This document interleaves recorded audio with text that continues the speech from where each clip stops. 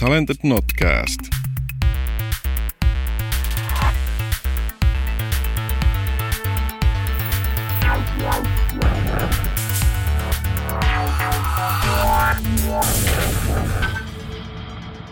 No niin, tervetuloa. Tässä olisi taas yksi jakso Talented Notcastia tarjolla ja mun nimi on Janne Kuikka, mä oon Talentedilla, vedän meidän rekrytointibisnestä ja tällä kertaa puhutaan sitten kansainvälisistä rekrytoinnista tai ulkomailta rekrytoimisesta ja otin tähän vieraan mukaan, koska itse en aiheesta niin paljon tiedä, niin kokemusasiantuntijana Bea Grandel tuolta Serioslilta. Eli haluatko Bea lyhyesti esitellä itsesi ja sitä, mitä teet? Joo, ja kiitos kutsusta paljon Notcastiin. Ehkä lyhyesti sanottuna niin mä oon IT- ja pelialan rekrytoija sekä rekrytointipäällikkö. Rakastun IT-alan Unitylle, missä käytännössä metsästin niitä parhaita IT-osaajia kaikin eri menetelmin, oli se sitten Suomesta tai ulkomailta. Ja no isosta kansainvälisestä organisaatiosta niin mä siirryin sitten startup-yritykseen nimeltä Finder Seekers. Fisellä olin yrityksen toinen työntekijä konsultoimassa eri IT-alan yrityksiä ja niin kuin rekrykäytännöistä ja oli paljon erilaisia kehittämisprojekteja ja sitten tietenkin tuli paljon myös suorahaettua osaajia eri asiakkaille ihan startupeista isoihin korporaatioihin. Ja sitten vielä Fisen kautta mä vähän niin kuin vahingossa päädyin Seriouslylle, joka on tosiaan yksi Suomen isoimmista pelialan yrityksistä. Tämä ehkä lyhykäisyydessään itsestäni. No niin, mahtavaa. Ja tosiaan KV-rekryt, kun on aiheena, niin tietysti pelialalla varmasti muihin toimialoihin verrattuna ehkä enemmän rekrytoidaan ulkomailta. Joo, ehdottomasti. Ja peliala on vähän niin kuin edelläkävijä mun mielestä tässä niin kuin ulkomailta rekrytoimisessa ylipäätänsä. Ja niin kuin sanottu, niin varmasti edelläkävijä ja siinä mielessä se on ehkä pakkokin, että tavallaan se on sen verran niche kuitenkin tuo toimiala, että niitä osaajia ei sitten esimerkiksi koto-Suomesta ihan niin paljon löydy, että jokaiselle talalle olisi tarpeeksi porukkaa. Näinhän se on, joo.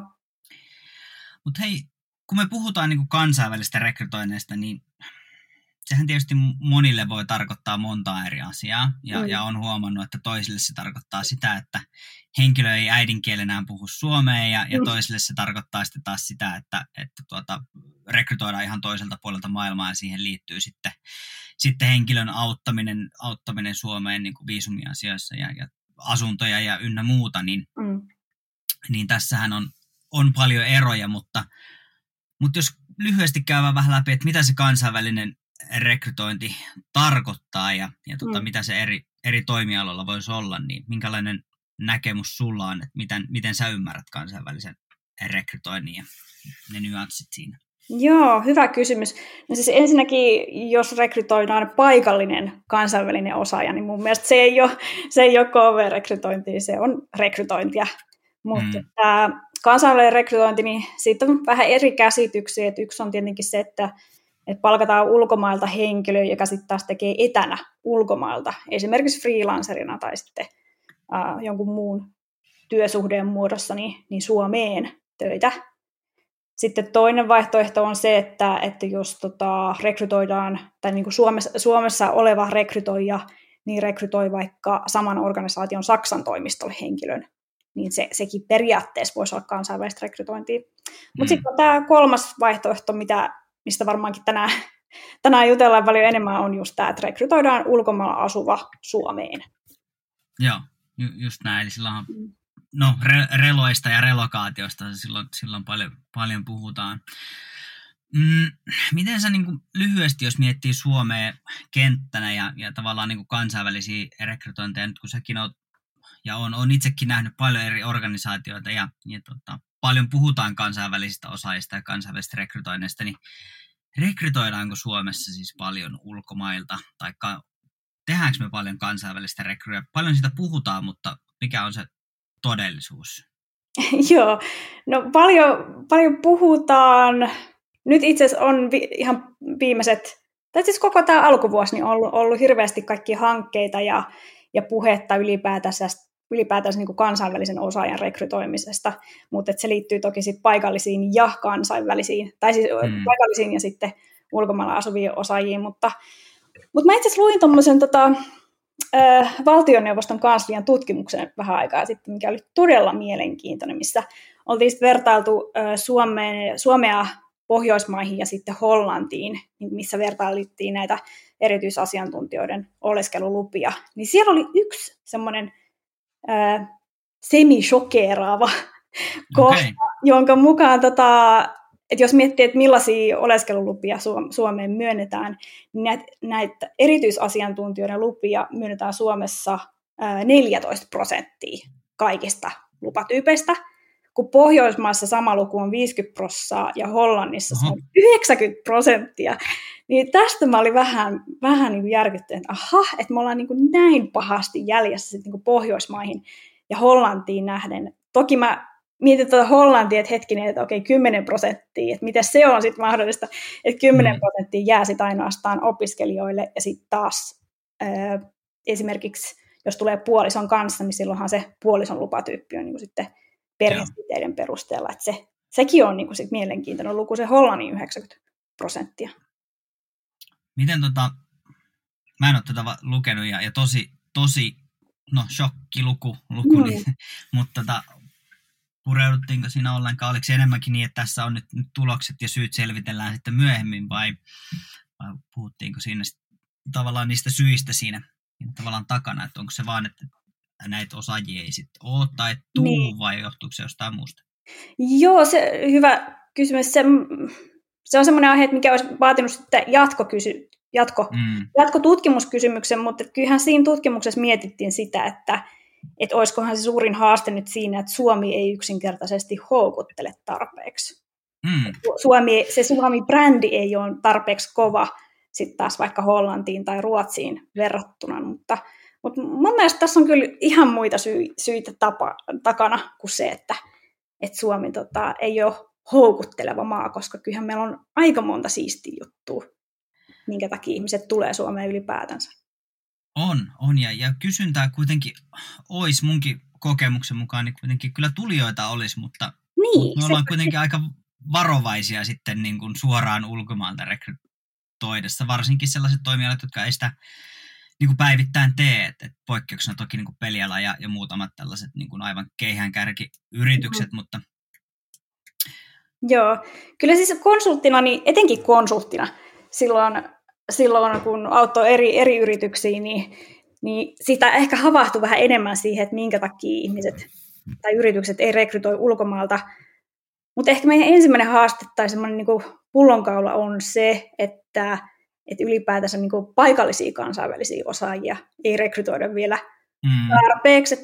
Me ollaan vähän jäljessä siinä muihin Pohjoismaihin tai oikeastaan Eurooppaan nähden, ja sitten myös diversiteettikeskustelussa niin ollaan vielä aika alkuvaiheessa, että nyt itse asiassa alkuvuonna niin muutama niin kuin isompi IT-alayritys niin sanoi, että heillä on tämmöinen niin kuin tietynlainen diversiteettitavoite, mutta siellä puhutaan vaan naisista ja miehistä, että ei sitten niinkään niin kuin muista, että kyllähän se diversiteetti tarkoittaa aika monta asiaa kuin pelkästään naisia ja miehiä. Ja sehän on mielenkiintoinen fakta kanssa, että Suomi on yksi Euroopan segregoituneista maista, mitä tarkoittaa, että esimerkiksi naiset lähtee opiskelemaan tiettyä alaa ja sitten miehet tiettyä alaa. Että se semmoinen kahtiajako miesten ja naisten koulutusten välillä on tosi iso, minkä takia meidän on tosi vaikea päästä ylipäätänsä siihen tavoitteisiin, että X määrä naisia on IT-alalla, koska niin.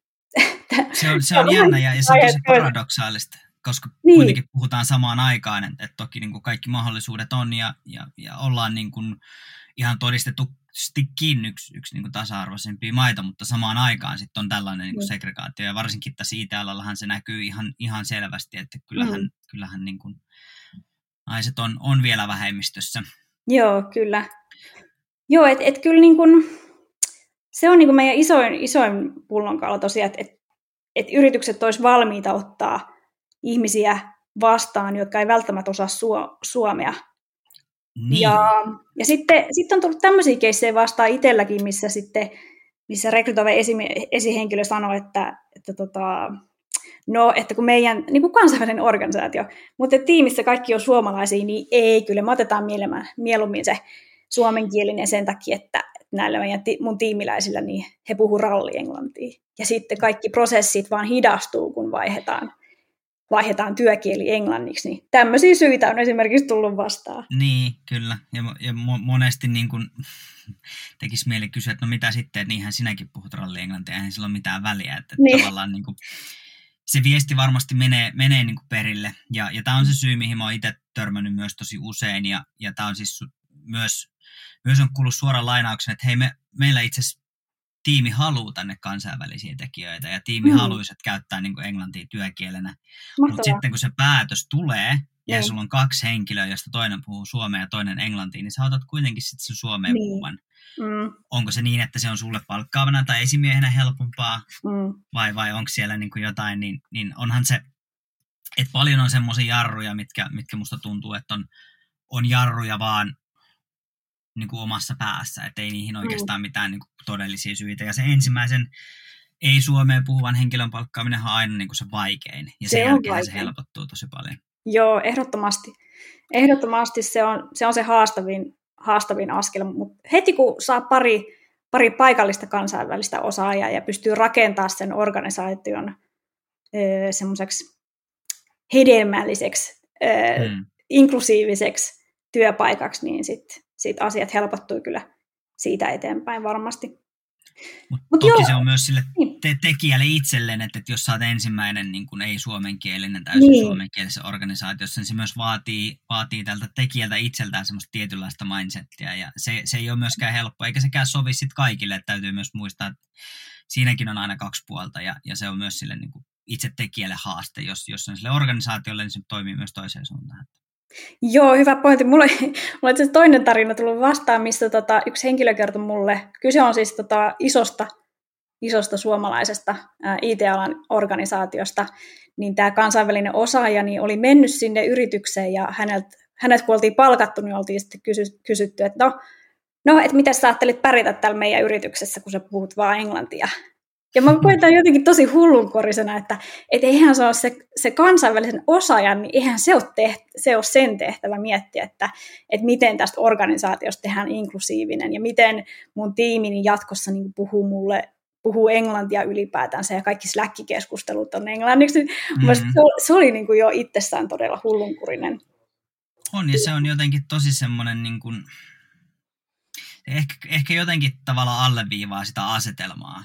Niin. Mikä tavallaan on, että se on niin kuin sen henkilön itse todistettava ja hänen on osoitettava ja hänen on tehtävä ne niin kuin muutokset. Kun taas oikea vastaus tuohon kysymykseen on ollut, että no miten te pidätte huolen siitä, että mä niin kuin pärjään täällä. Niin, nimenomaan. Se on kuitenkin joukkuepeli tämä työelämä ja kaikki tarvii kaikkia. Kyllä, etenkin IT-alalla siis eihän niin kuin ketään ohjelmistokehittäjää palkata tekemään yksin jotain tiettyä projekteja. Kyllä se on todella iso yhteistyö aina, mitä sen takana on. Ja itse asiassa, jos ohjelmistokehittäjältä kysyy, että mikä tekee erinomaisen ohjelmistokehittäjän, niin sieltä tulee itse asiassa aika usein niin vastauksia, jotka liittyy enemmän siihen soft skills-puoleen, eikä sitten taas siihen hard skills-puoleen, mistä niin kuin sitten tämä niin kuin yhteistyötaidot tai tiimitaidot on yksi, mikä nousee todella, todella isolle korokkeelle. Kyllä, ja se vaan musta tuntuu, että se vaan korostuu koko ajan tietysti, että semmoinen niin kuin kellarikoodari on aika harvinainen nykypäivänä. Joo, niin on. On myös ihan kokemuksesta huomannut, että semmoisia perinteisiä kellarikoodareita on ehkä vähän vaikeampi työllistää, koska ne soft skillsit ja tavallaan se kommunikaatio ja se tietynlainen, niin kuin, en sano, että kaikkien täytyy olla jotenkin ekstrovertteja, mutta se tietynlainen niin kuin sosiaalisuus ja sen sietäminen on niin kuin työelämässä vaan melko lailla pakko. Niin, näinpä, joo. Mutta jos palaan tuohon vielä, että minkä takia Suomesta niin ei rekrytoida ulkomaalta, niin sitten muita, mitä on tullut vastaan niin kuin yritysten kautta on, että ei sitten ehkä tunneta niitä lupaprosesseja, että koetaan, että on hirveän monta kerrosta byrokratiaa olemassa ja niin kuin prosesseja on paljon tai sitten niitä ei vaan tunneta. Et taas yksi keissi, mikä tuli tuossa toissa kesänä vastaan, niin mä haastattelin yhtä sellaista, siis ihan Helsingissä haastattelin tällaista kansainvälistä osaajaa, joka oli tullut Suomeen ihan vaan etti työpaikkaa, koska hän niin paljon halusi Suomeen. Hän oli monta kertaa ollut Helsingissä ihan niin kuin lomamatkalla, ja nyt hän etti työpaikkaa sitten kiertämällä eri yrityksiä. Ja sitten yksi yritys, niin, mikä tämäkin on tunnettu suomalainen IT-alayritys, niin he oli sanonut hänelle, että no kyllä me oikeastaan palkattaisiin sut, mutta kun sulla ei ole niin kuin sitä erityisasiantuntijan oleskelulupaa, niin ei me voida palkata sua. Mikä sitten tarkoittaa ehkä niin kuin kieli enemmän siitä niin kuin, oleskelulupien tietämättömyydestä, koska sähän tarvitset siis ensin sen työsopimuksen, jotta sä niin, nimenomaan, kyllä. Oli just sanomassa, että no sehän olisi hoitunut siinä, kun olisi laittanut nimet paperiin, niin se olisi saatu homma eteenpäin. Kyllä, joo. Kaiken näköisiä keissejä. Ja sitten tietenkin yksi, mitä osayritykset miettii, on, että on niin kuin todella kallista ylipäätänsä ja riskialtista rekrytoida ulkomailta, mutta sitten taas onhan se työvoimapulakin tosi kallista, että se, että odotetaan vaan sitä osaajaa. Niin. Et eihän siis niin kuin ulkomailta rekrytoiminen ei tietenkään niin kuin ratkaise sitä työvoimapulaa, että se on vaan niin kuin, että siihen tartutaan sitten tietyssä tilanteessa, että jos sitä osaajaa ei löydy Suomesta, ja et esimerkiksi jos mä haluaisin nyt löytää top 5% koko maailman parhaista reinforcement learning osaajista, niin kyllä se Suomen osaaja puuli, jos saa käyttää sanaa puuli, niin kyllä se on aika nopeasti käyty. Niin, kyllä. Mä ihan varmasti ja tavallaan tuossa, tekemätön työ on tosi kallista ja niin kuin sanottu, niin on tietyt yritykset, esimerkiksi niin tuossa pelialalla, että kun niitä osaajia on vaan ihan muutama tässä Suomessa, tai muutama 10 vaikka. Ja ihan realistista on, että jos on vaikka 100 sellaista henkilöä, jotka vois sopia, niin heistä ehkä puolet on semmoisessa mindsetissä, että voisi vaihtaa työpaikkaa. Heistä ehkä puolet on niin kuin oikeasti aidosti kiinnostuneita. Ja siitä sitten taas niin kuin puolet on reaalisesti ehkä sellaisia, jotka sä voit saada, eli sun niin kuin vetovoimatekijät on sen kaltaisia, että nämä ihmiset, koska nämä alat on myös sellaiset, kaikki tuntee kaikki. Joo, näin on. Siinä on myös tavallaan se, että se pelkkä laskennallinen kaava ei välttämättä riitä, vaan se riittää, että joku tuntee jonkun, jolla on sukset ristissä jonkun toisen kanssa, niin se on sitten ikään kuin peli on pelattu siinä kohtaa. Että tavallaan tuommoista 100 henkilön puolista, niin se on realistisista, sä voit ehkä saada aitoon rekrykeskusteluun ehkä korkeintaan 10 suunnilleen, joista sä päädyt rekrytoimaan, jos kaikki menee oikein hyvin, niin ehkä pari. Niin kyllähän se on ihan totta, että se on sit on niin kuin katsottava ulkomaille. Joo, ja siis että sit jos miettii, että lähestyy vaikka just LinkedInissä tiettyjä osaajia, jotka asuu ulkomailla, niin ei se niinku, Suomi ei välttämättä ole aina se niinku ykkössyy, että minkä takia ihmiset vaihtaisi Suomeen työpaikkaa. Et kaikille positioilla on omat semmoiset niinku selling pointit, niin sanotusti, että jollakin niin jotkut Suomessa olevat firmat, niin niiden yritysbrändi on ihan mielettömän kova, tai sitten ne tekee niin moderneilla teknologioilla, mitä sitten taas muissa firmoissa ei ole vielä edes niin kuin implementoitu tai kokeiltukaan. Et paljon on eri syitä. Ja sitten aika moni itse asiassa niistä, jotka sitten haluaa nimenomaan Suomeen, niin niillä on joku suhde Suomeen tai Pohjoismaihin, tai ne tietää jonkun suomalaisen, jonka ne on tavannut vaikka omassa maassaan tai kotimaassaan, tai sitten on käynyt vaikka Ruotsissa. Että kyllä niitä syitä on todella, todella paljon.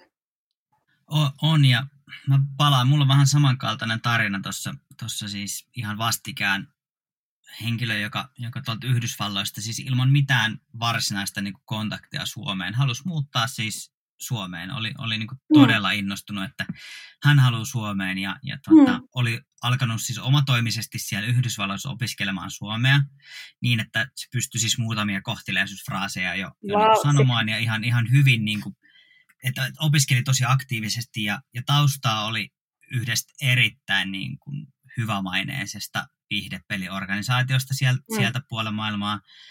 Mutta sitten Suomessa ei tavallaan, kun ei ollut viisumia eikä tavallaan tunnettu kaveri, niin kukaan ei tavallaan uskaltanut häntä niin kuin palkata valitettavasti. Ja No sinänsä onnen loppu, että hän päätyi nyt sitten Norjaan, mutta silti, Ei, voi niin, ei. niin jotenkin tosi, että sellainenkin henkilö, jolla on oikeasti todella niin kuin kova tausta, Joo. niin jää sitten vaille, että halua on ja niin kuin näin, mutta sitten täällä ei kuitenkaan ole tarpeeksi jotenkin valmiuksia ottaa Niin. tavallaan vastaan. Ja nyt ehkä kun sä itse oot tässä paljon varmasti niin kuin KV-rekryjä tehnyt ja niin kuin näitä relokaatiojuttujakin tehnyt, eli tavallaan tuonut sitten ihmisiä ulkomailta Suomeen, niin kun puhutaan, että on niin kuin kallista tai aina pitäisi olla sponsoroimassa, niin meneekö se ihan niin, että onko se ajatus tavallaan aina sen kaltainen, että nyt meidän täytyy sitten hänelle hommata Forenomilta asunnot ja maksaa kaikki kulut ja muutot ynnä muut, vai onko se ollenkaan niin kuin arkipäivää, että minkä verran ihmiset on itse valmiit sitten, jos halu on, niin kyllähän luulisin, että ihmiset itse järjestää myös omia asioitaan. Niin, joo, ja ei mä mietin aina sitä niin kuin relokaatio kanssa sen työntekijää kokemuksen näkökulmasta ja perehdytyksen näkökulmasta, että rekrytoinnin aikana niin sähän perehdytät sitä ihmistä jo siihen yritykseen ja Suomeen ja paljon eri asioihin. Sitten on tämä esiperehdytysvaihe, missä sit se henkilö on allekirjoittanut sen sopparin ja sitten ennen kuin aloittaa työt ja sitten tietenkin perehdytys. Niin millaisen työntekijäkokemuksen se henkilö saa, jos sä annat sille henkilölle vaan könttäsumman rahaa. Että tossa on sulle 5 tonnia relobonus, että hoida asiat itse. Niin tätä näkee myös jossain firmoissa, että silloin että tämähän on niin kuin helppo tapa sitten oikeastaan pestä kädet pois siitä kaikesta niin kuin muusta, mihin menee aikaa sitten noissa relokaatiossa.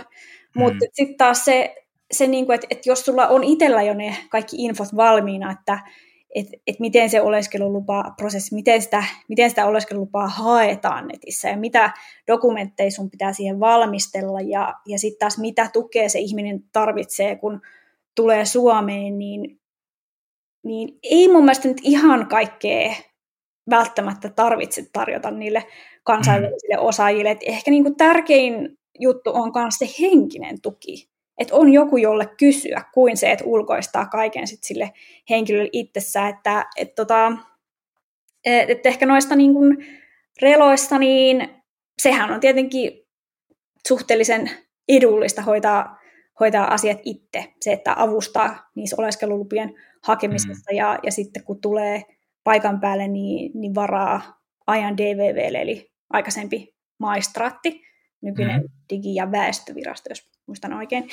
Ja sitten avustaa näissä, että miten saadaan ylipäätänsä verokortti ja pankkitunnukset ja näin poispäin. Tai sitten sen voi ulkoistaa relokumppanille nämä kaksi kohtaa. Että kyllähän se sitten niinku tietenkin nostaa sitä hintaa siinä, että paljon se relokaatio maksaa, mutta vähän 50-50, että kannattaako ulkoistaa vai ei. Että kyllähän sitten niinku relokumppanilla niin he on tehnyt noita reloja niin monta vuotta, että se osaaminen löytyy.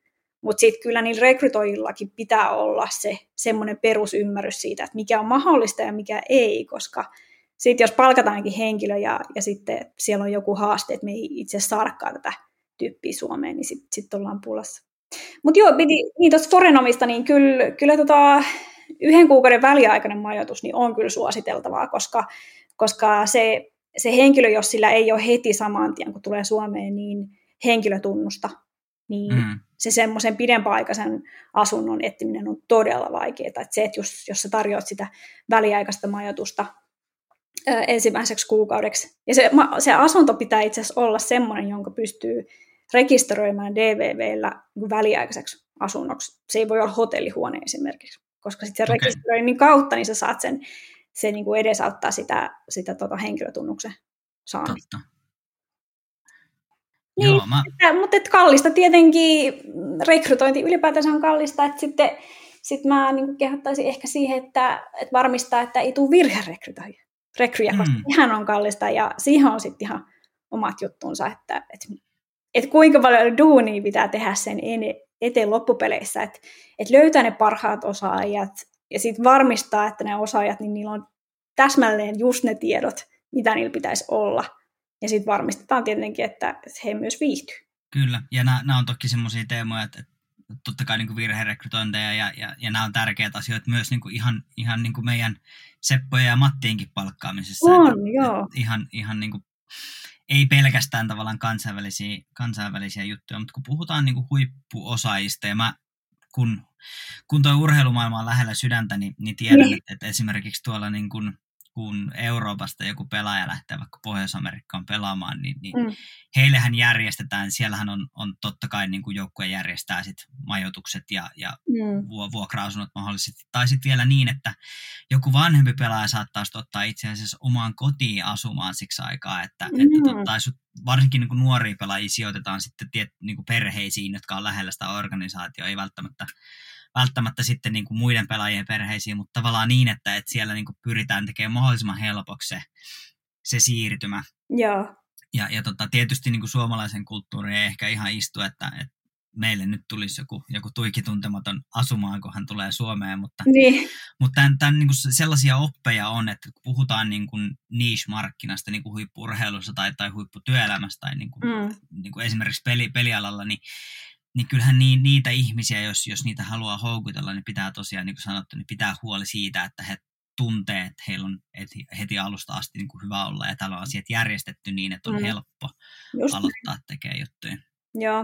Joo, just näin. Ja sitten kehottaisin ihmisiä ottaa huomioon tietenkin myös sen koko perheen, että jos tulee puolison kanssa tai perheen kanssa, niin ottaa niitä mukaan niihin keskusteluihin ja ylipäätänsä, että koko perhe tuntee olonsa sellaiseksi, että heillä on se tuki olemassa. Ja sitten nykyään on kyllä todella paljon eri lähteitä ja hankkeita ja tukea olemassa, että mistä ne työntekijät ja heidän koko perhe saa apua, mutta harva yritys vaan tietää niistä. Joo, ja nämä on kuitenkin sellaisia asioita, monesti kun puhutaan Suomen vetovoimatekijöistä, niin markkinoidaan just sillä, että hei, täällä on perheillä hyvä olla. Joo. Mutta sitten ehkä unohtuu se puoli, että kun se työntekijä perheineen tulee, niin tavallaan se niin kuin perheen, en mä tiedä, perehdytys on väärä sana, mutta tavallaan niin, että se jolla sitä on tavallaan niin kuin myyty, että täällä on kaikille hyvä, niin sitten unohtuu ehkä sen niin kuin yksilön ja tavallaan se perheen osuus siinä. Joo, kyllä. Nyt niin kuin nykyään puolisolle esimerkiksi tämmöinen, onkohan se nyt Helsingin kaupungin ylläpitämä tämmöinen spouse phone line. Sä pystyt soittamaan tiettyyn palvelunumeroon, jos sulla on mitä tahansa kysymyksiä, niin on se sitten koulusta tai harrastusmahdollisuuksista ja ihan mistä vaan. Ja sitten nykyään, nyt alkuvuonna tuli myös Helsingin kaupungin puolelta niin yritykselle ihan oma tämmöinen niin kuin, relokaatiotuki puhelinlinja.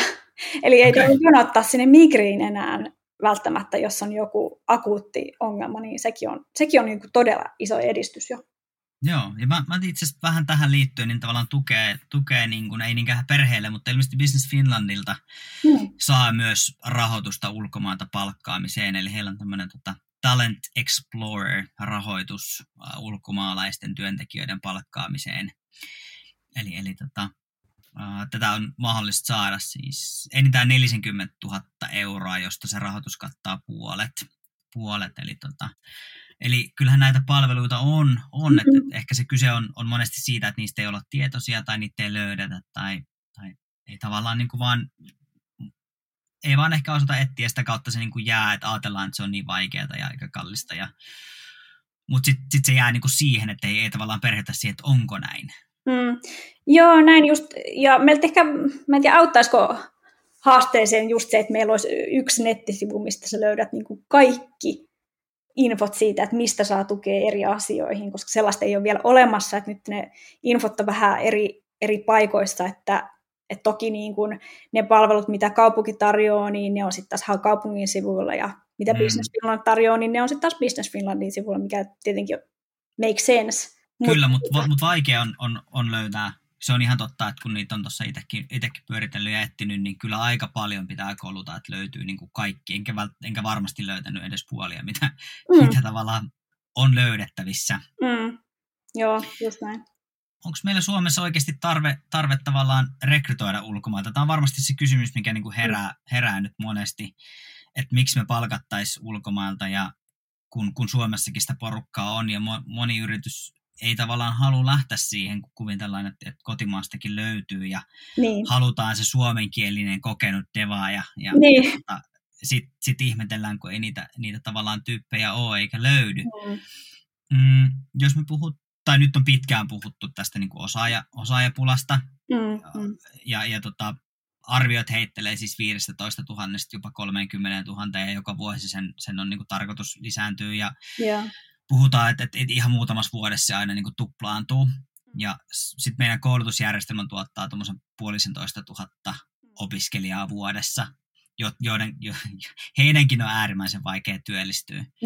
Niin tuossa mainitsitkin, että se ei ole ehkä koko totuus ja tavallaan kaikki ongelmat ei ratkea sillä, että ulkomailta rekrytoidaan, mutta minkälaisena ratkaisuna sä näet, että onko siihen niin kuin ihan aito tarve ja pitäisikö siihen keskittyä enemmän? Joo, kyllä mä näen, että siihen on ihan aito tarve. Et jos miettii, että yli 90% Suomesta niin kuin korkean kysynnän positioista, niin ne vaatii erityisosaamista. 90%, niin sitä pystyy taklaa sillä, että joko me rekrytoidaan niitä valmiita ihmisiä, jolla tavalla on se erityisosaaminen jo olemassa, tai sitten me koulutetaan ne ihmiset sen erityisosaamisen pariin.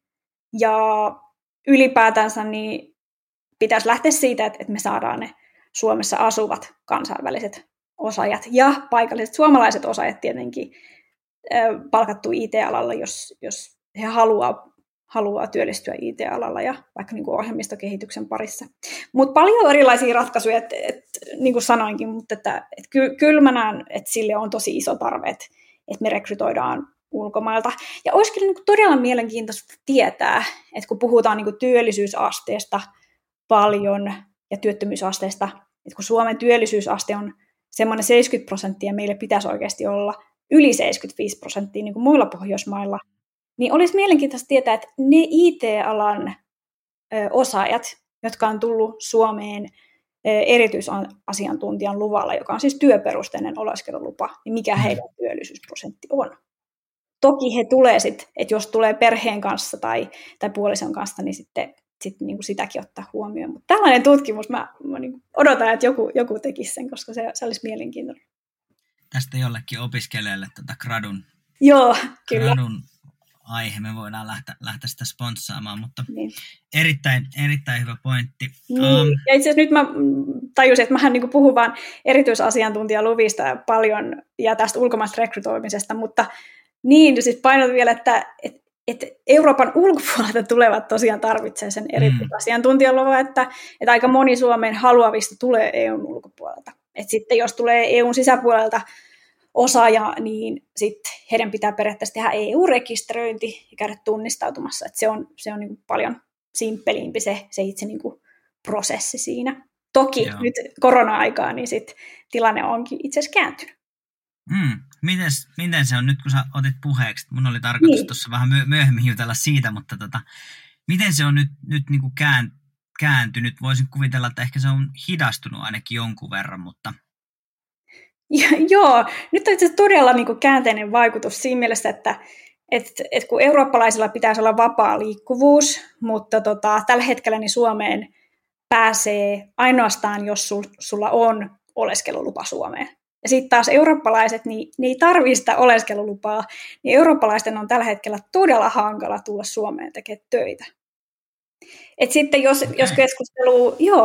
keskustelee Rajavartiolaitoksen kanssa tai Finnairin tai kenen tahansa, niin kun, vaikka Migrin kanssa, niin kyllä siellä jotain niin kun ohjeita sitten annetaan, että mitä kautta ehkä pääsisi Suomeen eurooppalainen, mutta kukaan ei voi luvata mitään, että henkilö pääsee Suomeen X päivämääränä, että se servii sitten aina niin kun rajalla, mikä on aika ahdistava tilanne sille kansainväliselle osaajalle, että sulla on niin kuin työsopimus, sulla on työsuhde olemassa, sulla on laukut pakattu, mutta oikeastaan niin se selvii sitten vasta rajalla, että pääseekö se maahan vai et. Toki sitten tähän pitää muistaa vielä, että pitää tehdä koronatestit ennen kuin tulee, mutta se taitaa olla aika monessa maasta nyt. Oikein monessa maasta niin pitää tehdä 2 koronatestiä, että pääsee Suomeen. Mutta siis sit toinen niin kuin koronan vaikutus, mikä on ollut tosi mielenkiintoinen tietenkin niin kuin kaikissa yrityksissä, niin se, että miten tehdään töitä ja miten rekrytään, sehän on tosi paljon muuttunut. Et esimerkiksi tutustumiskäyntejä ei ole että sä et pysty tekemään tutustumiskäyntejä Suomeen. Kyllä.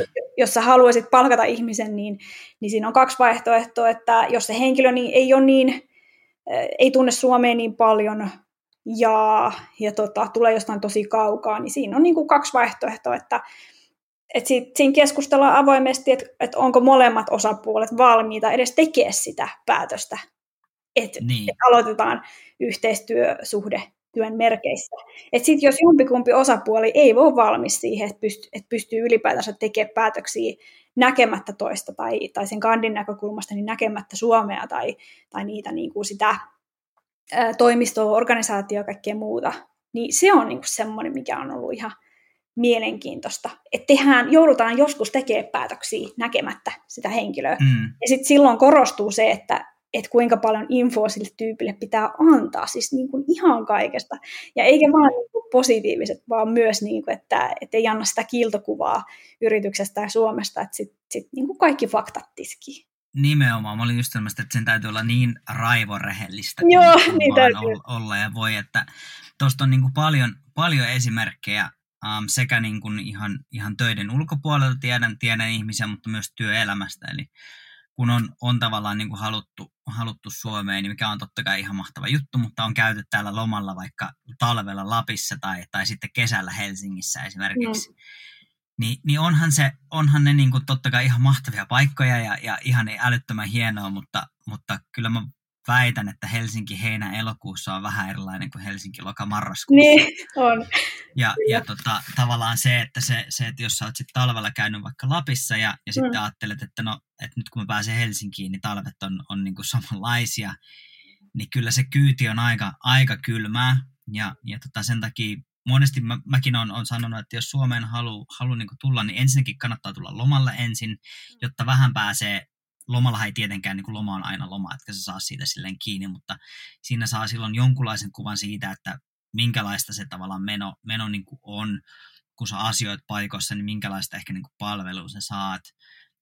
Ja jos mahdollista, niin tuu vähän loma-ajan ulkopuolella, eli tavallaan niin, että Helsinkikin on kovin erilainen vaikka silloin heinä-elokuussa versus vaikka sit syyskuussa tai toukokuussa, kun ei vielä lomat pyöri, niin joo, kyllä se pitää myydä niin kuin todella rehellisesti. Ja kyllä. Tässä, jos urheilusta sallitaan yksi esimerkki, niin hieno ihan konkreettinen esimerkki, tämmöinen NHL-pelaaja Jonas Donskoi meni yhdysvaltalaisen naisen kanssa naimisiin tuossa ja päättivät sitten tulla Suomessa käymään nyt, kun oli pelit tauolla ja tietysti vaimo oli katsonut paljon kuvia, että talvella Suomessa on tämmöistä ja nähnyt näitä ikluja ja revontulia ja hirveästi lunta ja tykkylunta ja Donskoi on Raahesta kotoisin, niin oli loka-marraskuussa Raahessa, niin oli kuulemma aika erilainen kokemus, mitä hän oli tavallaan odottanut. Niin.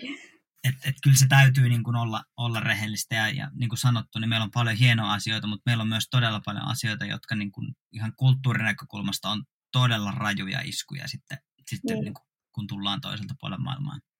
Joo, just näin, että kyllä niin kuin, jos miettii niitä kansainvälisen rekrytoinnin aspekteja, niin ykkösjuttu on ehdottomasti toi läpinäkyvyys. Että sä rakennat sitä luottamussuhdetta ja sä kerrot kaiken niin kuin hyvän ja pahan ja sitten siinä rekryprosessin aikana niin sä voit myös kannustaa se henkilöä, että vähän tämmöinen niin kuin AMA-sessio, että ask me anything, että liittyy se sitten niin kuin duuniin tai Suomeen tai ihan mihin tahansa, niin kysy, niin me vastataan rehellisesti. Ja sitten yksi, mikä edesauttaa sitä niin kuin molemminpuolista ymmärrystä, niin on tietenkin empatia. Rekrytointi on tosi hankala tehdä ilman empatiaa. Se, että sä pystyt astumaan sen henkilön saappaisiin ja miettiä, että okei, millaisessa tilanteessa tämä henkilö nyt on ja miten mä pystyn tukemaan sitä kaikista parhaiten. Ja sitten tietenkin kolmas aspekti on ehkä se, että unohtaa ne ennakkoluulot, että okei, nyt mä haastattelen tietyn maan kansalaista, niin ei saa olla niitä alkukäsityksiä, että okei, tämän maan kansalaiset on aina tämmöisiä. Ne on aina tämmöisiä. Että kun puhutaan paljon sitten taas kulttuurista, niin on käsitteet culture fit, culture add ja culture adaptability.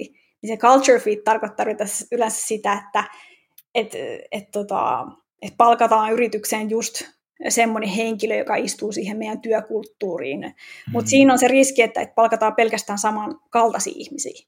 Niin sen takia sitten taas pitäisi miettiä enemmän sen culture addin puolesta, että mitä lisää se osaaja tuo, koska kansainvälisten osaajien näkemykset ja niiden kokemukset ja muu niin kuin tausta, niin ne on niin mielenkiintoisia tarinoita ja aspekteja, että mitä kansainväliset osaajat ylipäätänsä tuo. Mutta sitten tämä adaptability, että esimerkiksi Hongkongista yhden henkilön palkkasin kerran, olisikohan 4 vuotta sitten, edelleen Suomessa, kuten aika moni itse asiassa mun niin kuin ulkomailta rekrytoimista ihmisistä, niin tässä niin kuin 6 vuoden aikana niin edelleenkin on kyllä niin kuin Suomessa. Niin se, että kun tulee Hongkongista, niin sun työkulttuuri, se, että missä sä oot tottunut tekemään töitä, niin se on todella erilainen.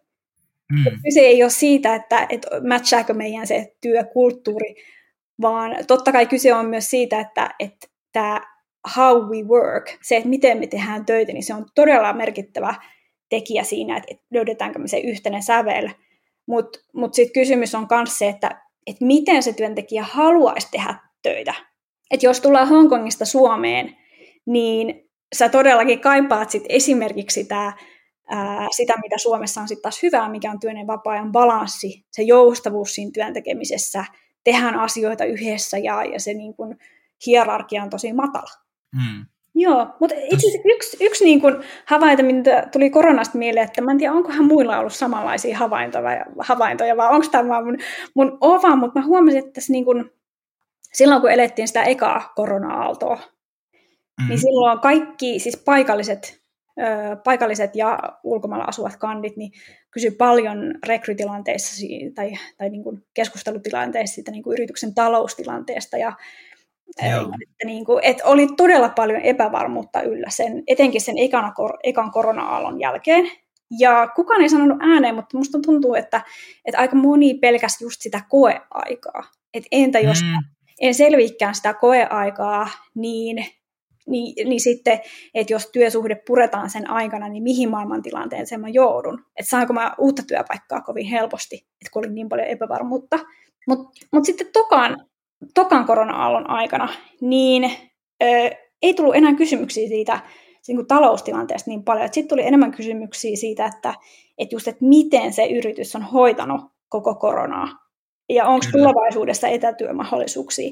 Onko työntekijöillä hyvä olla, vaikka ne on etätöissä? Ja näissä exit-keskusteluissa, silloin kun joku lähtee firmasta, niin HR kysyy aika usein, että no mikä on se niin kuin, merkityksellinen tilanne, kun sä päätit, että nyt sä lähdet kyllä toiseen yritykseen. Niin aika moni niin kuin tässä tokan aallon aikana niin lähtee firmoista sen takia, jos se yritys on hoitanut koronaa huonosti, mutta sitten koskee myös maita. Että jos se maa, missä sä asut, jos se on jollain tavalla niin kuin epäonnistunut hoitaa sitä koko koronatilannetta siinä maassa, niin se on niin kuin se vikatikki. Että jos sä oot miettinyt, että sä ehkä voisit muuttaa ulkomaille, niin se on niin kuin se vikatikki, että nyt mä lähden. Huomasin ihan samaa, ja en ole itse asiassa ajatellut tota ennen kuin nyt sanoit, mutta huomasin ihan saman, että nimenomaan se koeaika pelotti, ja tavallaan se talous oli jotenkin tosi. Mutta mä luulen, että siitä myös puhuttiin niin paljon enemmän, että sitä nostettiin myös medioissa sitä tavallaan talousaspektia, ja yritykset aika avoimesti myös puhu siitä taloudesta. Mutta kyllä moni sanoi silloin, että en halua, koska koeaika. Just, niin. Ja koeaikahan sanana kuulostaa kohtalokkaalta, niin. että onhan se ihan totta, ja mä ymmärrän sen tosi hyvin. Ja allekirjoitan sen, että jokainen koeaika, kun on tullut niin kuin lähemmäs loppua, niin vaikka tietää, että hätää ei olisi, niin aina se tulee, että no entäs jos mulle sanotaankin, että no ei tämä nyt sitten kuitenkaan ollut sitten näin. Se on aina se pieni pelko perseessä, niin, miten tässä käy. Ja mä luulen, että se on ihan inhimillistä, ja se korostuu totta kai semmoisena aikana, kun ei sitten tiedä, että jos näin käy, niin mihin mä sitten menen. Ja varsinkin, jos sä oot tullut ulkomailta Suomeen esimerkiksi, tai mistä tahansa maasta toiseen maahan, että jos tää ei toimikaan, niin mä jään tänne ja mulla ei ole täällä niinku mitään. Ja sitten paluu niinku kotiinkin saattaa olla, sekään ei ole aina niin helppoa kuin mitä voisi kuvitella. Näinpä. Hyvä. Hei, me puhuttiin tuossa vähän siitä, että miksi Suomeen niin kuin tullaan ja siitä, että pitää olla niin kuin tosi rehellinen siinä viestinnässä, niin minkälaisia kokemuksia sulla on, että mitkä on ihmisiä niin kuin houkutellut tänne ja onko ne samat syyt, miksi ihmiset sit päättää niin kuin pysyä ja jäädä? Onko tullut jotain, tiedätkö, on ajatellut, että no hei, tämän takia mä haluan tulla, mutta sitten tavallaan se syy on ollut joku ihan toinen? Joo, ei kyllä ihmisillä on, ei varmaan sellaista yleispätevää asiaa, että minkä takia ihmiset tulee Suomeen. Et joillakin on se, että on ollut Suomi ajatuksissaan jo tosi pitkään, että tietää, että Suomi on maailman onnellisen maa tietenkin. Mm-hmm. Ja täällä on hyvä työkulttuuri, englannin kielen taito on tosi korkea. Terveydenhuolto, turvallisuus, luonto, se on ehkä ne mitkä sit houkuttelee etenkin niitä perheitä. Yeah. Se, että on todella kova koulutustaso ja just se terveydenhuolto ja paljon muuta. Mutta sitten muuta, niin kyllä niin kuin Suomen peli- ja startup-skene, niin se on tunnettu maailmalla. Ja jos ihmiset haluaa tulla esimerkiksi Suomeen johonkin pelifirmaan, niin silloin niiden ajatuksissa on kyllä se, että mä pääsen työskentelemään hyvien osaajien tyyppien kanssa, jotka on rakentanut menestyksekkäitä pelejä. Ja missä itse asiassa niin kun, Suomen peliala on 3500 henkeä, josta 30% on kansainvälisiä osaajia. Niin se, että sulla on jo semmoinen kansainvälinen työympäristö, niin se on jo niin kun itsessään myös hyvä tämmöinen niin kun apua. Ei voi käyttää selling point-sanaa, mutta koska se on niin kuin realiteetti, mutta ehkä sellainen houkutteluaspekti, mikä sitten myös on totuus siellä, kun tehdään töitä, joka sitten tekee siitä niin kuin työympäristöstä paljon inklusiivisemman.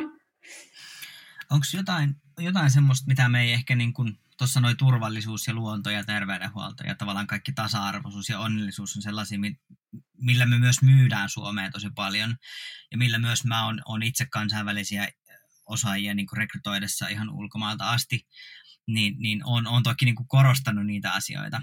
Mutta sitten onko jotain, mitä me ei välttämättä hoksata ehkä niin kuin mainostaa, tai onko noussut jotain sellaisia juttuja, mitä me itse ehkä välttämättä hoksata, mutta mistä jengi on ollut niin kuin tosi innoissaan tai kiitollisia? Mielestäni meidän haaste on ehkä se, että me ei ylipäätänsä rummuteta tarpeeksi.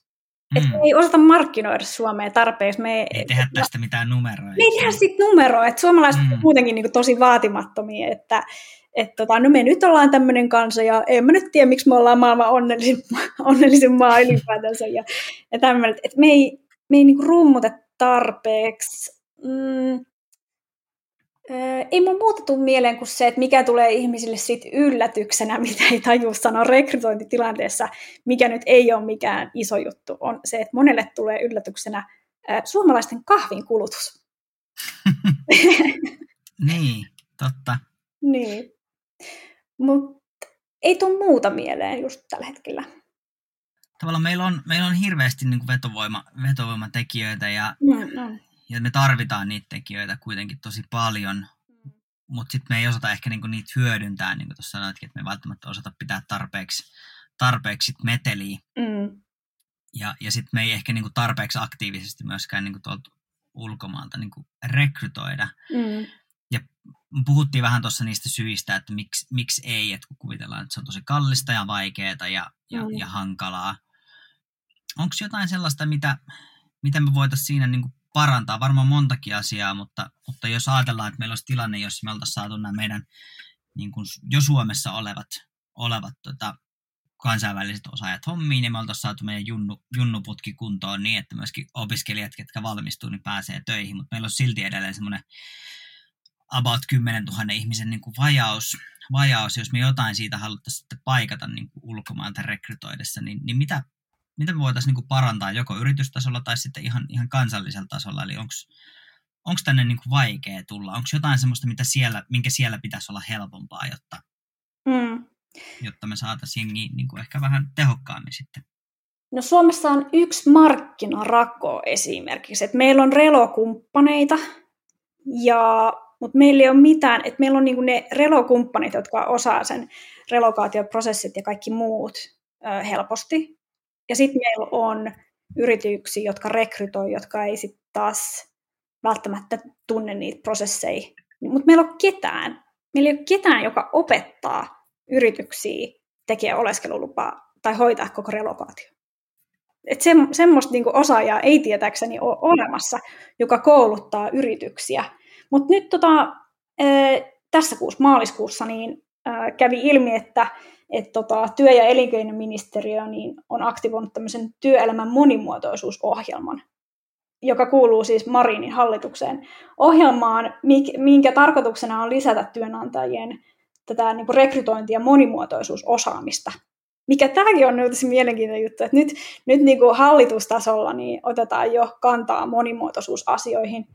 Ja tuolla Hesarin mielipidepalstoilla on myös puhuttu siitä paljon, mutta toki se nyt itsessään ei sitten taas liity tuohon niin kuin kansainväliseen rekrytointiin, että sitten taas Business Finlandilla niin on paljon hankkeita, just kun puhuit tästä niin kuin Yhdysvalloissa asuvasta osaamisesta, niin siellä on esimerkiksi tämmöinen USA Fast Track-ohjelma just olemassa, missä sun puolestani etsitään osaaja Yhdysvalloista ja työluvat luvataan hoitaa 2 viikossa. Mutta sitten näissä kaikkia hankkeita ja ohjelmia, niin nehän on vasta niinku tilapäisiä, että kun ne on projekteja, niin että jos ihmiset lähtis, että jos on vähänkin semmoista fiilistä, että mä en nyt tiedä, että osaanko mä tämän homman, niin kyllä sitä tukea saa. Mutta uskaltaisi lähteä sitten siihen, että ottaa selvää, että mitkä asiat mun pitää tietää, jotta mä pystyn rekrytoida ulkomailta. Ja mistä mä voin saada tukea. Ja sitten rohkeasti lähtee mukaan johonkin tämmöiseen hankkeeseen, koska no en tiedä, maksaako mitään, mutta mä kuvittelisin, että tämä Fast Track ei esimerkiksi niinku ihan hirveästi maksa sitten taas sille yritykselle. Joo, ja tuossa varmasti niin jälleen se suomalaisuus, että pitäisi uskaltaa pyytää sitä niin kuin apua. Niin. Sen sijaan, että ollaan, että me ei tiedetä, niin me ei voida, vaan ollaan se, että hei, me ei nyt voida rekrytoida, niin me tarvitaan tähän apua, eikä tavallaan jäädä niin kuin siihen niin kuin velloon, että ei tiedä. Ehkä sellainen, mikä tuossa on muutamissa niin kuin keskusteluissa noussut esille ja mistä paljon puhutaan, on, että esimerkiksi tämä ei ole millään tavalla verrallinen Suomeen, mutta esimerkiksi tuolla niin kuin Piilaakson alueella, missä devaaja voi parhaimmillaan tehdä 500,000 niin kuin vuodessa, niin. mutta noin niin kuin jo niin kuin, siis kansainvälisellä mittapuulla niin on sellaisiakin väitteitä nähnyt, että suomalainen IT-osaaminen on kovin halpaa, ja kun sitten taas ulkomailta niitä huippuosaajia Suomeen halutaan, niin he melko lailla poikkeuksetta joutuu tekemään jonkunlaisen palkkaleikkauksen, olkoonkin, että totta kai sillä rahalla voi niin kuin saada enemmän, ja niin kuin progressiivinen verotus ei välttämättä ole kaikkialla tuttu ja niin edelleen, mutta onko sulla havaintoja siitä, että onko Suomi niin kuin taloudellisesti kilpailukykyinen, kun puhutaan niin kuin huippuosaajista ja heidän niin kuin esimerkiksi palkoista? Joo, mä oon niin paljon verotusasioita selvitellyt tässä relokaatioon ja kaikkeen muuhun liittyen viime aikoina, että kyllä siis riippuu vähän mistä maasta sä tuut. Jos tuut Yhdysvalloista, niin se, että mitä palkkaa me pystytään samalle osaajalle tarjoamaan Suomessa versus sit Yhdysvalloissa, niin siinä on kyllä todella iso ero. Mutta sitten taas toisaalta niin pitää aina ottaa huomioon se, niinku, mikä tämä cost of living. Se, kyllä. Niin, että mikä ne niinku asumiskustannukset ja paljonko ruokaostokset maksaa. Sitten sulle jää loppujen lopuksi käteen. Mutta kyllä se niin kuin mun mielestä me pystytään maksaa kyllä siis niin kuin koville osaajille niin oikein hyviä palkkoja. Et sitten se, mikä tulee shokkina, niin on just se, tai mitä ei saisi tulla shokkina, se pitää käydä se keskustelu alkuvaiheessa, että ihminen tietää, että mitä on suurin piirtein edessä, no on se niin kuin veroprosentti. Just, että kun se veroprosentti on meillä niin kuin todella korkea, niin sitten, että mitä sitten taas mitä sillä niin kuin veroprosentilla saa, miksi on meidän ylipäätänsä tosi korkea, niin se voi olla semmoinen, tai se on semmoinen, mikä sitten taas vie ehkä osaajia poispäin Suomesta. Et jos vertaa, että nyt jos ei ihan väärän muista, niin Ukrainassa IT-osaajien veroprosentti on 5%. Ja jos yeah. 5%. Ja jos sä tuut Suomeen ja sun palkka on yli 5,800, niin sä voit tehdä semmoisen diilin, että sulla ei ole progressiivinen veroprosentti, vaan se on flatti, 32%. noin seuraavan 4 vuoden ajan. Niin Okay. 5% versus 32%, niin onhan se nyt ihan mieletön ero. On. Ja siis eikä tarvi, Venäjälläkin se on käsittääkseni, onko se 13? Taitaa olla niin kuin tasan veroprosentti.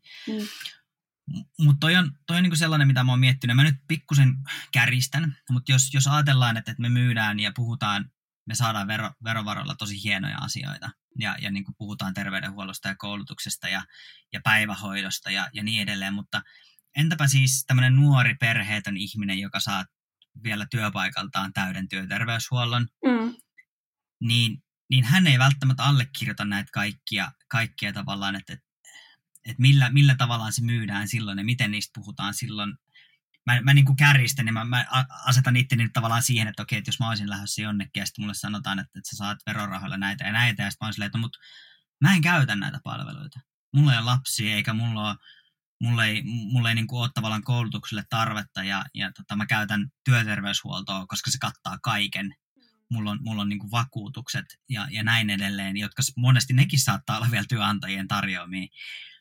Niin jotenkin saattaa tulla sellainen, että okei, että miten se tavallaan myydään näille, mutta silloinhan monesti korjaa, jos on väärässä, mutta voisin kuvitella, että silloin tietysti turvallisuus on varmasti sellainen juttu, että täällä on aika niin kuin turvallista ja meillä on infra kunnossa ja niin edelleen, mutta onko nämä tarpeeksi kovia myyntivaltteja sitten semmoiselle ihmiselle, joka ehkä saattaa miettiä sitä rahaa keskivertoa enemmän ja jolle ei tosiaan tuommoiset pehmeämmät jutut ole ajankohtaisia just nyt? Joo, vähän 50-50, että aika harva onneksi vaihtaa työpaikkaa sen niin kuin palkan perään. Ei varsinkaan tuossa vaiheessa uraa.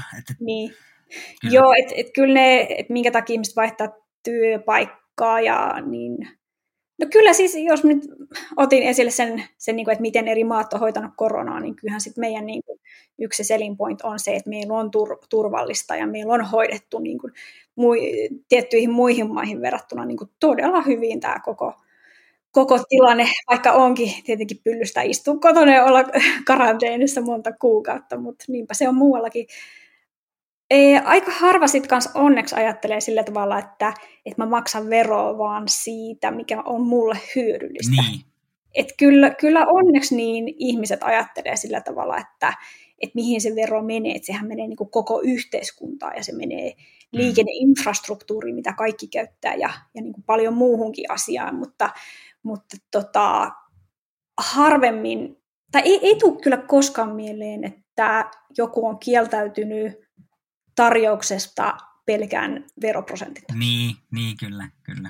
Ehkä, joo, ja siis ihan puhtaasti kärjistään. Nämä ehkä korostuu tuolla jossain kun eri keskustelufoorumeilla ja muilla niin kuin nousee tollaiset, mutta totta kai niin kuin, varsinkin tietyssä vaiheessa niin kuin uraansa olevat ihmiset, jotka on saavuttanut jo semmoisen tietyn vaikka senioriteetin, niin kyllähän se on tärkeämpää, että se työ itsessään on se, mitä oikeasti haluaa tehdä. Niin, joo. Mutta hyvä tietää, että me ei kuitenkaan jäädä tavallaan siinä, että se on yksi keskustelu, mitä on välillä seurannut, että muualla Euroopassa tai maailmalla saattaa tienata huomattavasti enemmän ja jotkut ehkä saattaa sen perässä lähteäkin, mutta ja aina välillä miettiä, että onko se niin, ja varsinkin niin kuin Yhdysvalloista mä tiedän, ja olen ollut mukana niissä rekrytoinneissa, kun ihmiset sieltä tulee, niin tiputtavat tavallaan niin kuin bruttopalkkaansa parhaimmillaan tapauksissa jopa niin kuin puoleen, mutta sitten taas toisaalta ne hyödyt ja tavallaan se työ on niin paljon suurempi kuin se rahallinen menetys. Kyllä, mutta eihän sitä rahallista menetystä saisi niin kuin kovin paljonkaan olla, että sitten se kilpaisee ihan liikaa. Mutta kyllä, niin kun, että jos nyt, kyllä se olisi niin kun aika mahtava juttu tietenkin, että jos pystyy laskemaan sitä, että sen tietynlaisen tai sanotaan, että tietynlaisen verohelpotuksen saa erityisasiantuntija, jos se palkka on vaikka 5 000, yli 5 000. Nyt se on aika korkea, se on niin yli 5 800, niin mitä sun täytyy tienata kuukaudessa, jotta sä saat sen flatin. Mä en muista paljon, kun Hollannissa on se niinku kuukausipalkkaa raja, mutta heillä on esimerkiksi sit taas niinku 30% luvataan. Niissä on paljon toki eroja, mutta jos tähän loppuun mietitään tavallaan sitä, että nyt on tietysti sille on niinku tarvetta.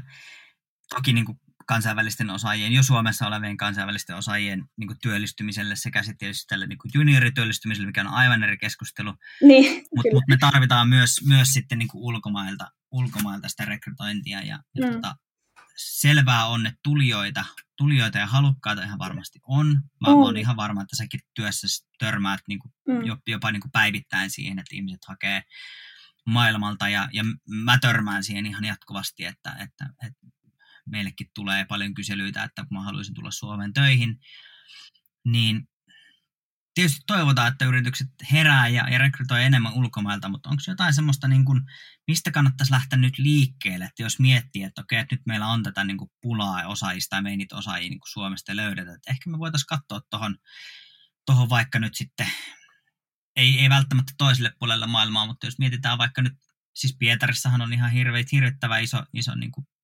tekkiskene, tai tuossa niin kuin Euroopassa muuten, niin, ja varsinkin Itä-Euroopassa, niin minkälaisia vinkkejä, mistä kannattaisi nyt ehkä lähteä liikkeelle?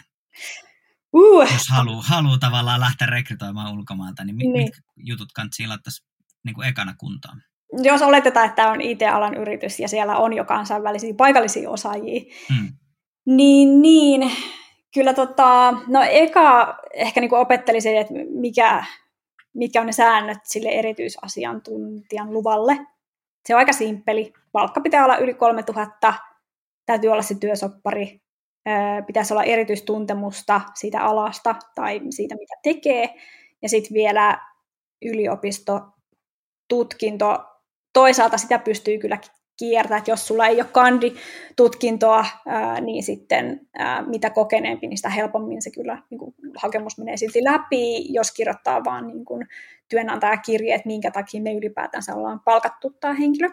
Joo, ja eikö niin, että kun se työsopimus on tavallaan niin kuin tehty, niin silloin toi on niin kuin semi-läpihuutojuttu, että tavallaan lupaa ei saa ennen kuin on työsopimus. Joo. Jotta sä saat sen ihmisen tavallaan niin kuin Suomeen, niin sun täytyy tehdä se työsopimus ensin, eikä ajatella se niin, että no palataan sitten, kun sulla on se tavallaan työlupa-asia kunnossa, koska se ei vaan niin kuin mene niin. Joo, työsoppari pitää olla, että sitten niin kuin, jos niin kuin ei oltaisi nyt korona-ajasta, niin jotkut osaajat pystyy kyllä aloittaa sen työskentelyn jo ennen kuin se lupa on tullut. Mutta nyt korona-aikaan, niin Suomessa on itse asiassa tosi hassu juttu se, kokea mä käytän sana hassu, oli hassu. Mutta ehkä niin kuin monimutkainen tai jotenkin outo on oikea sana, niin on se, että kun meillä ei ole D-viisumi olemassa, niin ne erityisasiantuntijat, jotka tulee tällä hetkellä EUn ulkopuolelta, niin ne pystyy, sitä oleskelulupaa haetaan sille päivämäärälle, kun se työsoppari astuu voimaan. Niin nehän siis niin kuin muuttaa maahan sinä päivänä, kun sun työsuhde pitäisi alkaa. Kun sitten taas aika monessa muussa maassa niin on olemassa just se D-viisumi, millä se pystyt tulee maahan jo ennen kuin sit se niin kuin on myönnetty se sun oleskelulupa. Tai sitten toinen vaihtoehto toki on niin kuin hakea sitä työlupaa Suomessa ollessa. Yksi nettisivu, mihin on kerätty hienosti, että mitkä niin kuin usein kysytyt kysymykset ja mitä niin kuin yksinkertaisuudessaan se Relo-prosessi tarkoittaa, niin on tuolla Pocketrelon sivulla. Olisiko se pocketrelo.com? Niin siinä on pähkinänkuoressa kuvattu se, että miten se niin kuin Relo-prosessi hoituu. Mutta sitten muuten, niin kyllä se niin kuin, sunhan pitää todella paljon infoa antaa sille kansainväliselle osaajalle. Että kyllä siinä niin kuin ajallisesti niihin kansainvälisiin rekrytointeihin, niin niihin menee paljon enemmän aikaa kuin paikallisiin, mutta sehän on, niin kuin, eihän nyt kukaan ulkomailta tuleva voi tietää, mikä on lounasseteli. Niin. Ei siis tämmöisiä juttuja, että sä niin kuin ihan juurta jaksain sitten käyt läpi ihan tällaisia niin kuin pieniäkin yksityiskohtia. Niin se, että sä keräät valmiiksi jo semmoisia dokkareita, että niin kuin sä osaat vastata jo niihin kysymyksiin, kun tulee kysymyksiä, että no, miksi Suomessa on korkea veroprosentti ja miten mä saan sille ja mitä tapahtuu sitten, kun mä tuun Suomeen, niin jos sä luot ne semmoiset kysymyspaletit ja FAQt, niin sitten sun ei tarvitse enää rakentaa niitä sit sen jälkeen uudestaan. Siihen menee aika paljon aikaa, että pystyy niinku rakentamaan ne. Ja sitten keskustelisin että kaikki niinku sparrailu on aina ihan hyvä aloitus. Että jos tietää jonkun toisen firman, joka on tehnyt kansainvälisiä rekrytointeja, niin sitten vaihtaa vähän ajatuksia siitä, että miten teillä on hoidettu ja mitä kannattaisi ottaa huomioon. Joo, eli tässäkin yritykset keskenään voisi jutella vähän enemmän, ei tarvitse aina miettiä, että kaikki vaikka olisi kuinka kilpailija, niin sieltä kuitenkin voi apuja pyytää ja varmasti apuja saa, ja varsinkin tässä niin kuin rekrykentässä, koska siis kaikki Suomen IT-rekry-ihmiset jollain tavalla tuntee toisensa, tai niin, joku tuntee jonkun. Niin. Että nämä piirit on niin pienet, että Niin. tavallaan semmoiselle niin kuin kyräilylle ja salaisuuksien pitämiselle ei oikein ole tavallaan tilaa, mutta tässäkin ehkä korostuu nyt se, että se ensimmäinen on se kaikista vaikein jonkin jälkeen. Tavallaan, että kun sä oot kerran kasannut nämä kaikki jutut, niin sitten se on taas niin paljon helpompaa. On, että sitten toinen aihe on tietenkin se, että no mistä nämä osaajat sitten löydetään. Että siihen on sitten omi juttuja, että lähdetkö sä headhunttaa, käytätkö sä LinkedInia, mikä se sun lähestyminen on, miksi ylipäätänsä kukaan olisi kiinnostunut tästä positiosta, mitä sä tarjoat, ja millä tavalla sä lähestyt, ja onko se niin kuin headhuntaus oikein vai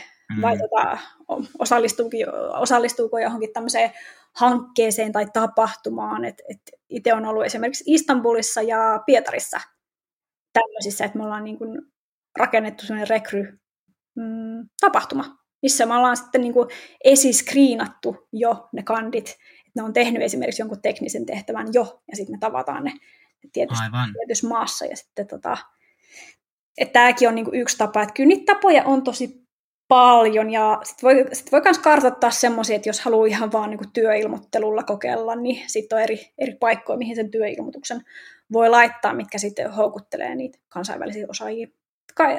Paljon on eri osa-alueita, mistä voi sparrailla, ja sitten tietenkin tämä niinku se rekryprosessi itsessään, että miten se rakennetaan kansainväliselle osaajalle sopivaksi.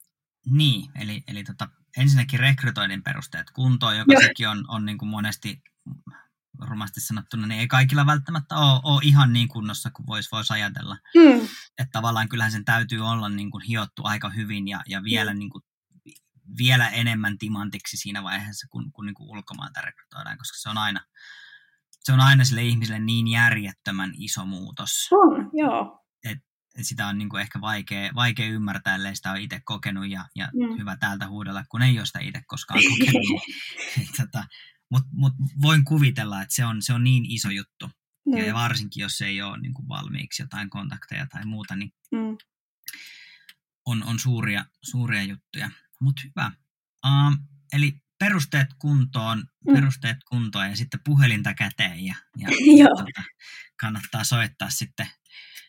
En tiedä, kannattaako soittaa sulle vai annatko lupaa, mutta ihmisille jotka näitä on hoitanut ja tehnyt. Meillä on Suomessa kuitenkin aika, sanotaan näin, että suuri joukko yrityksiä ei sitä vakituisesti tee, mutta sitten ketkä tekee, niin tekee sitä tosi paljon, ja heillä on todella paljon niin kuin tietotaitoa. Kyllä. Joo, se on just näin, että kyllä niin kuin tietyt firmat on semmoisia, jotka on avoimia englanninkielisille osaajille, ja ylipäätään sille, että rekrytoidaan ulkomaalta, niin niitä on siis niin kuin tietty joukko vaan, että sitten harvemmin on jostain syystä sellaisia yrityksiä, jotka tekee sitten vaan niin kuin satunnaisia ulkomaalta rekrytointeja.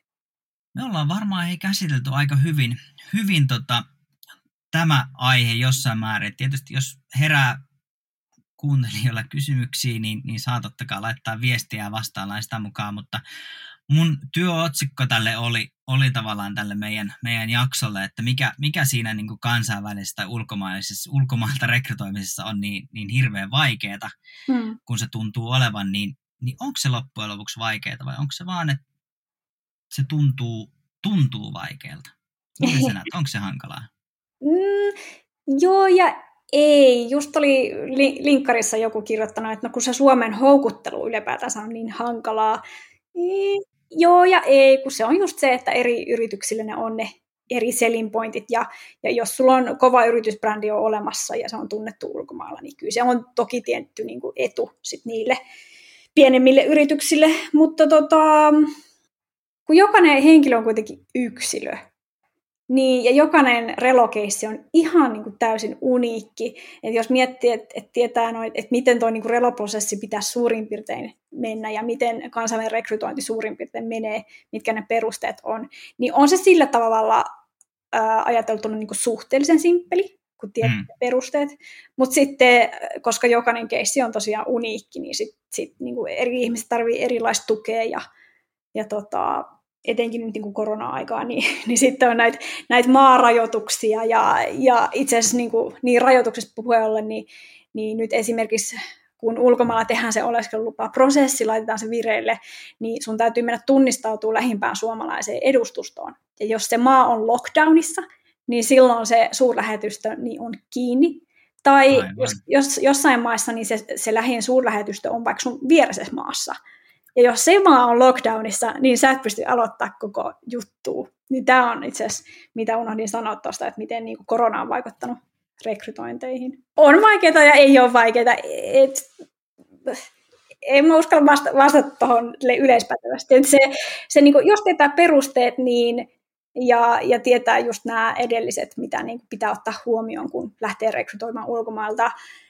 Ja sitten tietää, että mistä sitä tukea saa, koska tosiaan, niin kuin, että jos on uniikki keissi ja sä tarvit jonkun infon, mitä sulle ei vielä ole olemassa, niin sä tiedät, mistä sitä etsii, niin kyllä se siitä. Noniin, näihin on hyvä lopettaa. No niin, kato, just ovikello soi, että voltti tuli.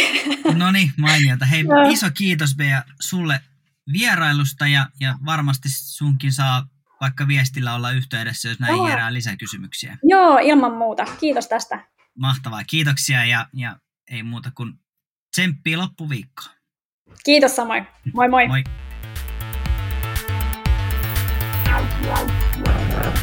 Kiitos kaikille kuulijoille tästä jaksosta. Tässä oli jälleen yksi jakso Talented Notcastia.